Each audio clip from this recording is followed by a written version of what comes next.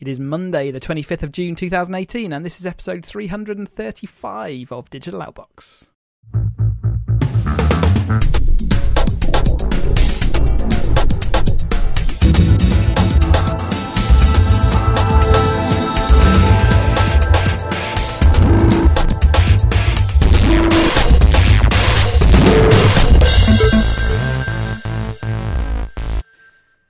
Goodness me, 335 episodes. Here we go. I'm still here and Ian's still here. I'm cooking. Cooking. It's properly hot. Properly hot. And due to get hotter as well. Yeah, we have to get to 30 on Thursday. Wow, yeah, that is properly hot. I'm not built for 30. No, definitely not. My office is definitely not built for 30. No, like, see when it gets to like 16 outside, it's like, it's quite a nice warm day. Yeah, that's hot enough, right? Yeah. Definitely. It seems like the heat stopped the news, or we've just done a podcast sooner than we normally do. But anyway, we haven't got a lot to go through, so let's crack on through and hopefully be out of here in 20 minutes. No, maybe not. YouTube has come out and it's releasing its subscription paid services to the UK. So this is kind of a news story in two parts, because the first part is its subscription-based music services. I think we talked about this maybe a couple of podcasts ago. This is YouTube's attempt at doing a kind of Spotify type or Apple Music type affair. Their realization that, hey, we're a music service provider here, really, because a lot of artists put their albums on there, and people actually use YouTube to just listen to music. So this is a kind of wrapped up service around that, and it's going to be around the same kind of price as a Spotify type subscription, I think. Is that right? Yeah. How do given that people obviously use YouTube now to listen to their music, do you think they're willing to pay for that service? It's difficult because I'm happy paying for Apple Music, but I get that a lot of people listen to music on YouTube for free and don't have a problem with an ad or two, and I guess that's it. What YouTube is saying is this is kind of YouTube Plus, in that it's you just get rid of the adverts, and you don't, and it actually gives the option to download the tracks as well. So again, you can listen to them offline. You don't have to be connected. You don't have to have the adverts, etc. So I don't think they're necessarily taking away the option to listen to music on YouTube. No, definitely not. They're just streamlining it if you want that as your dedicated service. Yeah, and no, they're not taking anything away. It's just the fact that we'll attract lots of people who have probably already got a Spotify or an Apple Music. Is it going to attract them to ditch that to say, yeah, I'm all in YouTube Music? I'm not sure. Will it attract some artists who don't put their stuff on music to do so now that they've got a payment model to do that? I mean, that's the other reason they're doing it in the background, is because music industry don't like putting it somewhere where they can't monetize. Yeah, and I mean, another bit of associated news is that the UK Charts Authority, whatever they're called, they have announced today that YouTube plays will now be counted in the charts. Interesting, because I remember the day when they included streaming and all the kind of kerfuffle that caused, really, because of how backdated that kind of, it meant that things came back in the charts that had been long gone, and things come in and out of the charts based on like an advert being released on TV that everyone likes the song of. So that's I mean that shows the direction and shows how much of it is listened to on YouTube. So I guess that's interesting. Additionally, they've announced that they are bringing the kind of YouTube. It's YouTube Plus. I'm not sure what they're calling it really, but this is an option that the YouTube Premium. YouTube Premium for highly subscribed channels. They are able to have a payment model so that you can subscribe to get exclusive videos and perks. And YouTube is saying this is going to be a subscription model, kind of like they do a kind of subscription model on their YouTube Gaming already, and this is going to be a similar idea. And again, it'll be up to the actual content providers to work out how they're going to reward their premium members, whether that's like additional content, access to different perks, or even just external services or whatever. YouTube are sort of saying they're going to manually approve those kind of perks to make sure that their providers aren't over-promising that they can't deliver. Yes, I have got confused by you. I apologise. So what you talk about is the YouTube channel memberships and all that stuff that's coming. Well, there's both, isn't there? But I think YouTube Premium. Yeah, the YouTube Premium is just like the music, plus you get ad-free videos and you can download the videos. and there's a separate thing about channel memberships and perks, all like yeah, because we've moved on to the second story. Yeah. And so it's fine. We've moved on from premium, which is the ad free, and now we're going on to the second part of it, which is as a content provider, you can also charge for your content specifically. Yeah, but maybe I'm just not with the kids anymore. But they talked about $5 a month gets you some custom badges and emoji. But they're spending a lot more than that on Fortnite. And that's where I think I'm just not there. So. I was thinking about this, and YouTube's a strange thing. It just kind of exists, and we've kind of left it there. It's a video content, but I think I've certainly spoken to parents, and YouTube for a lot of younger generation now is the internet. A bit like Facebook was. They literally consume, and they have posters on their wall which are YouTube stars. Whenever they've got a question, they go to YouTube and ask it, or see whether there's answers there already. So I think. Yeah, you're right. It's not really hit our generation yet. Although, having said that, I've just had a weekend where I was hungover on Sunday and I decided to watch. And I was just flicked through YouTube and I was watching lots of running documentaries. And it's an interesting point for me at the moment. I'm just interested in ultra running and watching some of these epic videos. And I had a really enjoyable afternoon watching content that would never get presented on terrestrial TV in certainly in the UK. You might get it in specialist areas, but it was just nice to be able to have that whole afternoon of quite quality. It wasn't massively broadcast quality, but it was easily enough, and it was fun enough to watch. And I just thought, that does make sense. And actually, I'd be prepared to pay those content providers to watch what I was watching. Yeah, I think there's certain things everybody's watched like Casey Neistat and knows Casey Neistat now, and he's big, YouTube star. And there's lots of these YouTube stars that go to VidCon every year and have millions of followers, not just thousands. It's millions, literally millions of followers, and literally thousands of people willing to pay money to go to VidCon to go and meet their idols. And some of them see it as a career thing. Others just see it as there's a creator, and the creator's out doing what they want to do. And I think that's what you've touched on. I've certainly done it with things like photography videos. You watch a couple and then they'll recommend other ones. And some of them are really well made. Others are not so well made, but you know pretty quickly if this is for you, and you can flip on. Yeah, absolutely. And there'll definitely be providers out there that that you're going to go with, and it's worth paying that money. Yeah.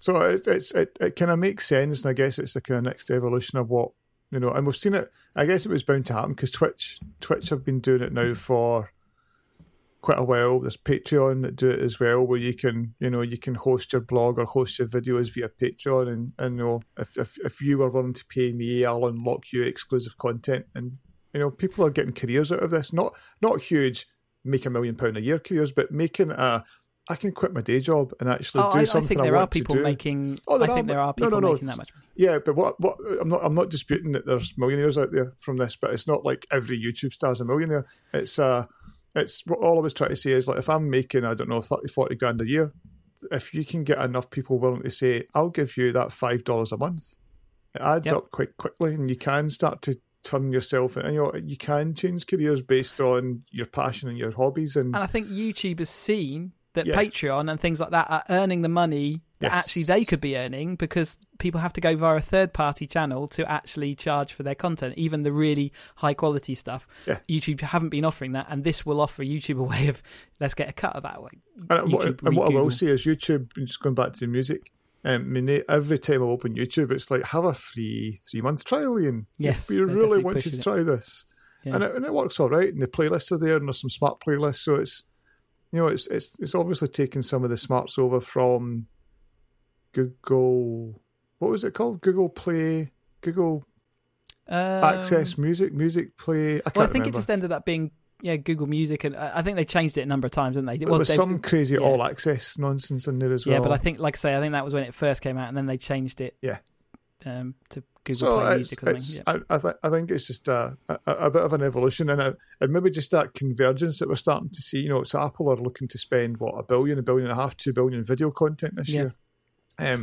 Everybody's going to have their video and music play, and it's just how you end up giving them 12, 15 quid a month. Yeah, I think that's what they've realised, isn't it? Because it didn't, when we first announced this story, it was YouTube felt like a strange place to then release your video and also your music streaming service. But actually, given that they probably see it all coming together into one big offering, does make sense in that respect. And the chart thing, which was announced yesterday or today, talking about, from this Friday, UK or next Friday, UK charts will take in YouTube plays, and they pointed out, there was like Childish Gambino, who had that, so it was a very viral video, his latest one, and it's not going to, it doesn't make him number one, but it would have probably have raised him 4 or 5 places in the charts. So it's got it's got a bit of a weighting, but it's not going to dwarf what else. And maybe it brings back, because MTV brought in temporarily kind of music videos and gimmick, but I think that's kind of faded a little bit. And YouTube, maybe by putting that into the charts, it suddenly makes it more worthwhile for the music industry to release sort of catchy videos as well. Instagram has gone for 1 hour video upload. So it's, up to now, it's been limited to about a minute, which kind of fitted within their philosophy of showing a stream of things. And, it used to be pictures. Then they added the image, the sort of the 1 minute video allowance. And now they've gone to an hour for all but the sort of brand new accounts. So nearly everyone will be able to upload up to an hour, which seems like a bit less of a comfortable fit. But they're going to put it into a different section of the app. So instead of being in your main stream, it'll go into a kind of viewing area. It's a totally new app, actually. I thought they were going to do a bit of both. I thought it was going to implement it into... So you need to get an IGTV app, but in Instagram itself. So if you've put up, I don't know, even anything over a minute, it'll basically say, Cheesy's got a new video on IGTV. Watch here. But that's never worked up until, like a bit like Facebook Messenger to go into a separate app. It was an incredibly painful transition, and actually they've kind of stepped back away from it a little bit. Yeah. So I think they're highlighting some of these things then in that other, from big providers, if you like. What do you think? Is it a good fit? Do you think it's diluting away what Instagram actually is, which is a really nice just photo stream? So the photo stream, so the stories have actually become the biggest thing over the photo stream. There's lots of people now saying, I just watch stories every day and I never actually scroll through the story. It's just scroll through the feeds, and I actually still go through. I love the feeds because some of the images are really, really good, and you don't get that in the stories, and sometimes they're quite compressed, and it feels like you're talking to somebody in a story. It's just like, I'm out, I'm doing this, I'm doing that, I'm top of a mountain, whatever. And then, by the way, go and see my feed to see the proper photo. And even then, the proper photo is still horribly compressed. He says cinema photographer, but it's all compressed and a bit gnarly sometimes. But I kind of get what they're trying to do. But the 2 bits that I just feel a bit weird. An hour feels like a long time, especially to look at everything's in portrait, and what they're saying is that's because that's how people hold the phones and that's how people view. But it's actually, see if I'm watching just say I'm watching you 30 seconds or a minute and a half of you running somewhere and a couple of clips of your views, and then you get back home a sweaty mess, and then we see you showering. So that's sorry, I don't know why that popped in my head. It was all going well. It's never gonna happen either. It's all going well until I had that vision of you in a shower. It's because I'm hot, Chris. Not because you're hot. Stop digging your blooming hole. You are well and truly dug now. I was going to say something really bad there. I stopped myself. So proud. I just don't get watching it like portrait for 15, 20 minutes. No. It just feels I'm with too long. I mean, it does. It's only an up to. It's just giving people more flexibility, right? I guess everyone's talking about the fact that you can upload an hour-long video, and how many times is that actually going to be worthwhile? Most people's attention spans are a lot shorter than that, especially in that kind of environment, like you say. It's not like you want to watch an epic documentary necessarily, but then again, that's just not what you and I do. Maybe other people do want to spend an hour on Instagram watching a video, but the chances of them having any battery left on their phone are pretty minimal. Yeah. So lots of creators complaining as well because there's no ads to monetize it. So they're saying, why should I put my content in here? But Instagram are saying, we're just starting. Give us a month. They're saying they're coming, basically, is what they've said. Give us a month and we'll give you all the ads you could ever want. Wimbledon's coming to 4K by the BBC. So they are going to be doing various 4K streams. So they'll, via their iPlayer kind of apps in specific locations, they will be doing 4K and HDR. And then Sky Q also, they will be having an over-the-air VHD channel to show the semi-finals and finals, I think, only, and that won't be HDR, but it will be at least high def. Yeah, so they're currently showing the World Cup, and I'm a little frustrated because my TV, which I only bought 2 years ago, isn't supported, and Samsung aren't going to do an update. Even though they said I they haven't would. looked to see where the mine's going to have. No, so Samsung originally says, yeah, we'll update, and then they've come out and said it's actually a lot more complex than we thought. Just buy a new telly. We're not going to update it. That's the reason your TV didn't cost as much as Sony. Yeah, it's slightly frustrating. But the little get out was when I was reading this article, it was like, oh, PlayStation Pro. So sure enough, I can stream it over PlayStation Pro. Not HDR though. But not HDR. And the 4K did look very spectacularly good. I've not tried it yet. I mean, what they're also saying is they've had some technical issues over the World Cup because the streams have obviously taken a lot of bandwidth, and they have seen some buffering, and they have seen some this, that, and the other. It's also on a first come, first served basis. So if it does become popular, you're not going to get it. They're obviously limited in what they can provide, but they've said so far that no, we haven't reached that limit. Yeah. But you just have to be aware that if it does kick off, then we're going to be a bit stuffed for access. They're not widely advertising it. I mean, it's not. I mean, they're advertising that they're doing every game in BBC. They talk about how you can watch it in VR. I've not heard them ever mention on one of the broadcasts that we can do this. So when it comes to Sky Q coverage, it will ping up on the screen if you're watching it on the BBC that you can watch this in Ultra HD. They do that for things like the Sky F1 Sports as well, when you can watch the Grand Prix and stuff in Super HD. So they give you that little option, and that's what the BBC are going to hook into. And it feels like when you first saw HD, when they brought out Planet Earth, and you watched HD and you watched the World Cup. I guess that was 8 years ago or 12 years ago in HD, and it was like, this is stunning. And then you got used to it. It feels like I think you get used to it, but also because the TV sizes went up, actually this is back to the equivalent of the kind of sizes of TVs we're using at the time. So if you think that HD, Super HD is 4 times the resolution, well, my TV is 4 times the size of my old one. That's a good point.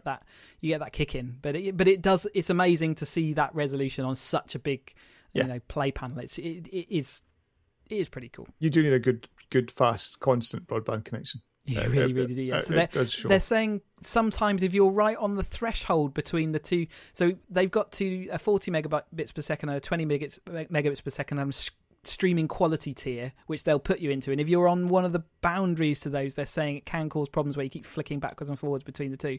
So hopefully you've got super high broadband speeds to be able to do this. Yeah, I watched a couple of games. It's been fine.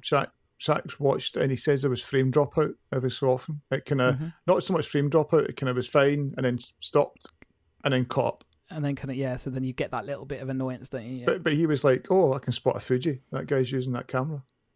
Yeah, he does little bits of detail. Just jump out. And as I said, I thought it was really, the only disappointment was no HDR. It was like, I'm going to have to buy a telly. Apple are going to repair their keyboards on their MacBooks and MacBook Pros. They're going to do this for free as well. So ever since their new short throw keyboard, they've been having people reporting problems with keys failing, either not working or getting stuck down or just not responding when being pressed. And it's taken a lawsuit, but they have now come out and said, yes, okay, we will repair for free. So bring them into a store or post them off to us and we will get them back to you after having inspected them. So they are checking to see that it is an issue, not just I think they said you don't want to spill anything over your laptop and claim that the keyboard's broken then. They will also, if you ring them up, refund you the repair charge if you have already had yours fixed before this time. And if your warranty is about to run out, they have said this is going to be extended to 4 years. Good solution, bit slow, but got there in the end maybe. Yeah, I just think it's disappointing. This was released on late Friday night, so that's always a sign when you're wanting to bury some news. Get it out on a Friday night because there's it'll get lost in the noise.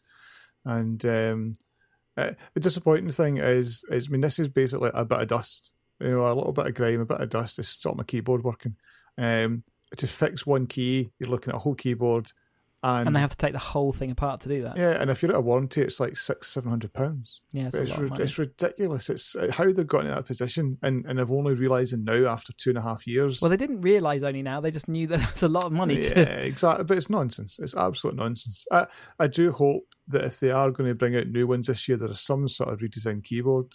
If they're going to release this year's again and it's the same again. They were so proud of that keyboard when they released it. I know. They can't be wrong, Ian. Maybe they're just waiting for the all-glass keyboard. Wrong type of dust, mate. No, all glass, all haptic. No dust can stop working now. We're going to get rid of dust. Yeah, so I don't know. There's just something a bit whiffy about this I don't like. The WHO, the World Health Organization, has come out today and said that gaming disorder is a real thing. So they have given this a classification as a disease, and basically it's to do with people getting hooked. It's getting to the detriment of their own lives, getting hooked on games and needing to play them to the detriment of their lives, to their health, and all those kind of things. Basically, it's to cover off. We've seen a few deaths from people playing games too much. We've certainly seen social issues with people playing games too much. People getting hooked on things like World of Warcraft, and so the World Health Organization have recognised this as a potential disease. But what they have said is that it's we've classified it as a disease, but even if you have some of the what they'd call symptoms of this, really, there's very few people that actually would be classified as having it. I'm just glad that I'm not good enough to be to be addicted. It's as you say, it's been a real problem, I think, for a number of years for people. We've heard about deaths and people 72 hours in front of a playing WoW or playing StarCraft or one of these games that just takes. I mean, the one right now is Fortnite. Lots of people talk about that their kids are addicted to Fortnite and just cannot. Won't play anything else, don't play anything else, can't stop playing. Totally makes sense that all these little, outfits are, just 99 cents and $4.99, and because all these little innocent always purchases. More. Yeah, exactly. Drip, drip, drip, drip, drip. So, yeah. But they did point out that although there's millions of people playing around the world, it's a very small number that are suffering this. Yeah, I was thinking actually that, games is one of those things that just doesn't have certainly it doesn't sell itself very well from the fact it's a media that can it can teach, it can be good for you, it can be increased knowledge, it can tell stories, it can do all the things a book can do. Yet we don't have the World Health Organization coming out saying there's book reading disorder, where people do get fully hooked on constantly getting lost in a book, but it's considered to be socially acceptable to go, for people to go and read lots and lots of books. So I find it interesting, but nevertheless, I don't think I've ever heard of someone dying because they've read a book too much. Maybe died of boredom, but yeah. I think that the problem as well, there's something about within like the arts community, you see it like an observer, and all your kind of big heavyweight, weekly, supplements. They'll go to an art section and they'll talk about movies, they'll talk about film, that's the same thing. They'll talk about music, they'll talk about theatre, they'll talk about books, they'll talk about TV. Yeah. And games. And then there'll be a tiny little section of 3 lines for the latest game release. Yep, and almost like still a bit squiffy, like now we'll talk some games. Mwahaha. It's just never, never mind the amount of money. It's just always seen as a youngsters play it, which isn't true. It's like it's a massive thing that lots and of it's getting older and older and older as our generation gets. And I just wonder where's it going to tick over? Maybe I don't know. Maybe each of these big things has had its all of a sudden it becomes it's accepted. Mm. But I don't think games ever will be though, because they're called games for one. Yeah, I don't know. It just always feels a bit.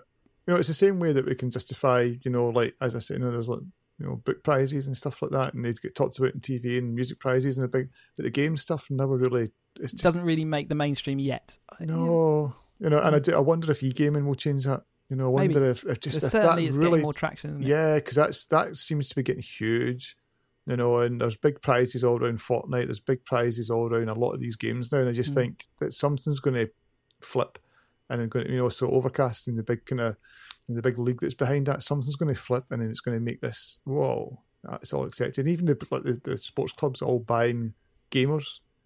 I just wonder at some point there's going to be something to happen that just legitimizes it, which makes it sound really shady and underground, but it's yeah.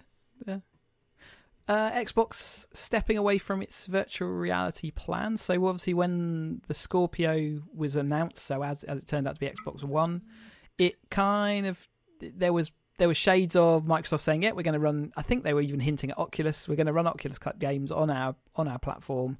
But they've kind of, as time's gone on, they've kind of stepped away from that, and they're going to leave that to the PC. I don't know. What do you think about that? Overpromise, underdeliver, or actually, given that they're not really giving us many games at the moment, VR is just one step that we don't really need them to concentrate on right now, right? Yeah, I was a little bit surprised because PSVR has been successful and there's lots of good games coming out, and I thought, that the power's there. That do you just plug in an Oculus and say we're done? But then maybe it's just the price hasn't come down on the Oculus. It's stayed up at that. Was it £400 or £500 mark? And there's no saying that PlayStation has made money off of the VR. They could still be losing money on that. So they've said that the sales just haven't been large enough. They still see them ticking along, but they just have not blown up in any way. No. So unless they're playing for the, because they did talk at E3 about there's a family of consoles coming, in 2020. Do you end up getting a little set-top type streaming box because they seem to be focusing on streaming? Do you end up with some sort of, does the Xbox we've got become a mid one, and then you've got some high-end beast that's just another PC that you can do? I'm surprised. I did, because they did talk about it back in 2016, but it looks like that was just, don't buy a PlayStation Pro. We're coming. Yeah. Or at least put the question in someone's mind. Yeah. But they've also announced that they are working with Razer on putting Xbox keyboard and mouse support on the console, and this is something that's been talked about for ages as well, because the big differentiator between an Xbox and a PC is basically the controller method, and mouse and keyboard is considered probably superior in every way to a console pad, and that's kind of left console gaming, etc., kind of confined to a few key areas, because anywhere that there's a cross-platform game, generally speaking, people play it on PC because the experience is better, because the frame rates are higher, the quality is better, and the control method is more what they're used to. So Xbox are kind of, again, everything Xbox are doing at the moment is combining that PC and Xbox into one package. So everything, even though they've got these consoles, everything's coming down to being delivered as one package that you can choose what level you want to play at, and everything they're talking about is talking about that. They're effectively turning console gaming into PC gaming, and PC gaming into console gaming. So, and that's where I think when they're talking about a family of games, they're not just talking about having a family of consoles here.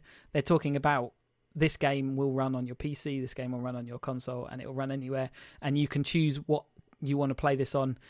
And now we're going to get rid of one of the big barriers to cross-platform support, which is have the same input method as well available. And why not? The Xbox One is effectively just a PC that's sat under your TV, so let's do that. Obviously it's going to have a lot of balancing issues in games, and they are talking about how can we manage this process, because again, if a mouse and keyboard is required to be competitive, then they're talking about having games which can detect whether you're using the mouse and keyboard, and therefore only give you or make your games with other people using the same input method. And that was always the thing. The console was a level playing field. So if I go back to when I really got into, not so much the Nintendo type consoles, but when I looked at something like an Xbox, it was moving away from PC gaming where you could buy, an advantage with your peripherals, and you did worry about, input times and input lag, and it was like, I've got a pad, and maybe I'll get a slightly different pad. So you've got like your super duper pad compared to my not so super pad. But ultimately, it's exactly the same. But it's much the same, and it's much the same input times, and there's nothing much there.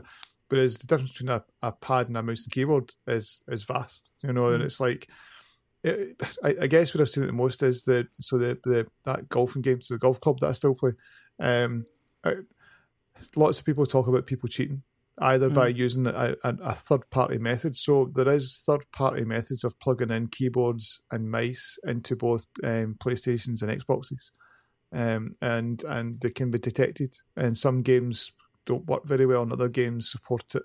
And you do get an advantage. There's no getting away from it. If you want to set up to win and do all these things, you can do it if you want.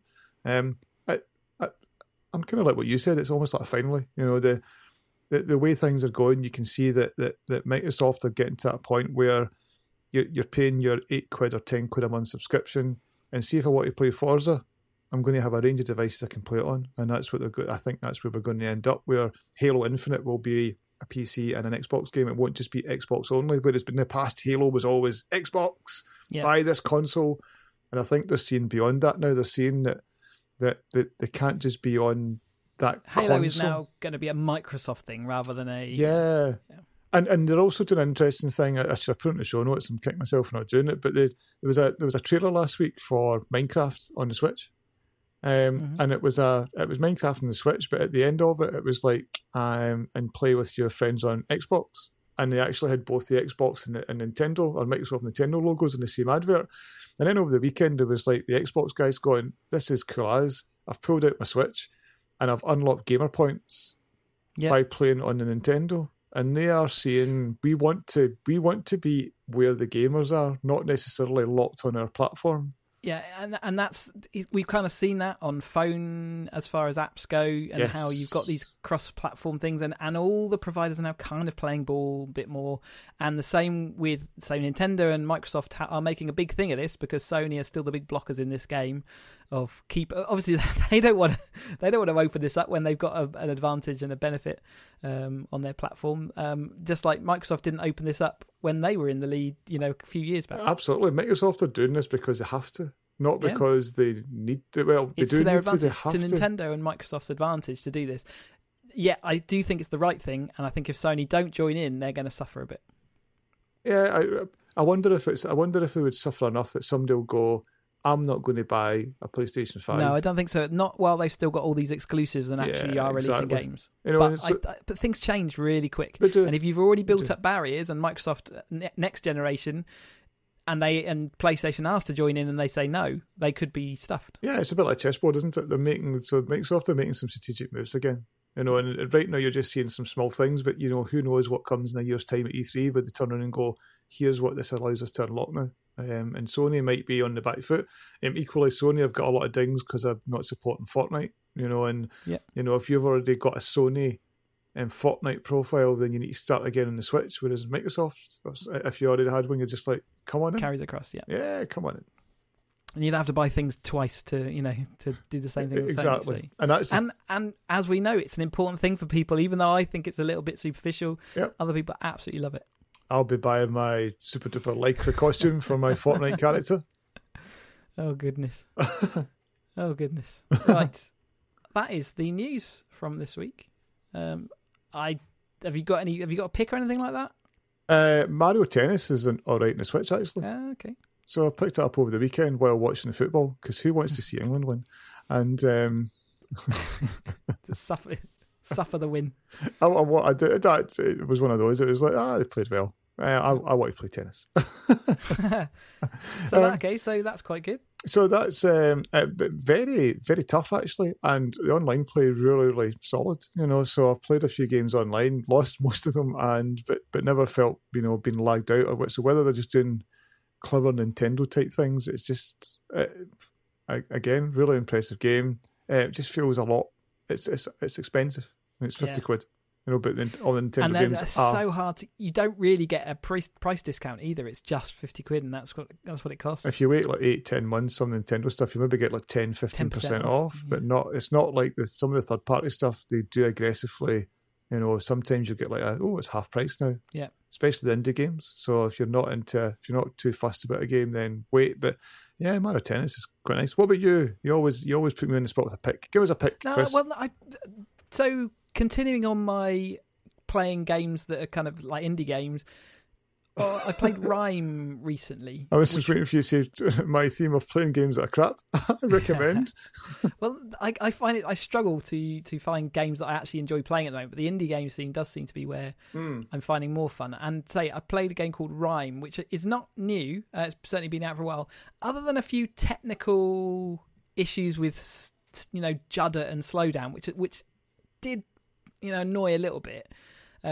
I thought the actual game itself was very clever, and I'm really glad that I played it, and it's quite a clever theme. So if you haven't played Rime already, it's certainly pretty game to play and clever. It doesn't give you any heads-up display. It's all just discovery, and you kind of learn as you go. And it's nicely realised. Not too long that it's you'll never get it finished, but also long enough that it gives you a little bit of a challenge along the way. So there you go, Rime. Yeah, and is that now available under that Xbox subscription? Yes, that's why I'm playing it, because it's under the Xbox Game Pass. Yep. I was desperately trying to justify spending any more money on that before I pull the plug. Yeah, you're there for life. You know it.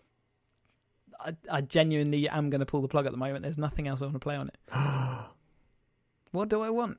Games on Game Pass. When do I want it? Now, but I'm not going to get it until probably next year. So why not wait till next year? Just buy the £20 one off Amazon. And still play nothing. No, pay but £20 or play £40 and still play nothing. But there's a pick for you. So I think it's still. Let me just check. It's still there. Oh no, it's back up to full price. There you go. So it's not even worth. Yeah. So last week, Amazon were doing Xbox a 6-month Game Pass for £23. I think you mentioned it last week. So if people were quick and listened to the end, they would have known that. No, I think I just told you when we were gaming. Okay. Sorry about that, people. You could have bought something half price, but no, you can't. I did. For me, Xbox Game Pass is going to be. I think it only comes into its value stage next year. Yeah, I still feel conned, to be honest. Yeah. Ian, buy it. After they pushed out everything, anyway, Crackdown, Halo. All those kind of things. It's you. I'm blaming you. Ian, buy it. Sea of Thieves. Come on, Sea of Thieves. Come on. Well, we were both enthusiastic about that. My enthusiasm lasted about half a gaming session. Yeah. Anyway, tell us about your racing. I'm off to Holland. There we go. And I am going to be running a running race, the Serpent Trail 10K, in a couple of weeks' time. So there you go. Very good. It's running and racing. Yep. And you can find out more about that at my racing is academyracer.co.uk. My running is cheesy.blog. And if you want to find out more about Digital Outbox, you can do. digitaloutbox.com. info@digitaloutbox.com is our email address, and Twitter is digitaloutbox. Ian, where's your stuff? Blog.iand.net, Twitter is Reaper, and the rest I'll do at some point. Lovely. Thank you very much for listening, and we will speak to you again at some point next week, most likely. Maybe the week after. Let's see what the news does. So thanks for listening, and goodbye. Goodbye.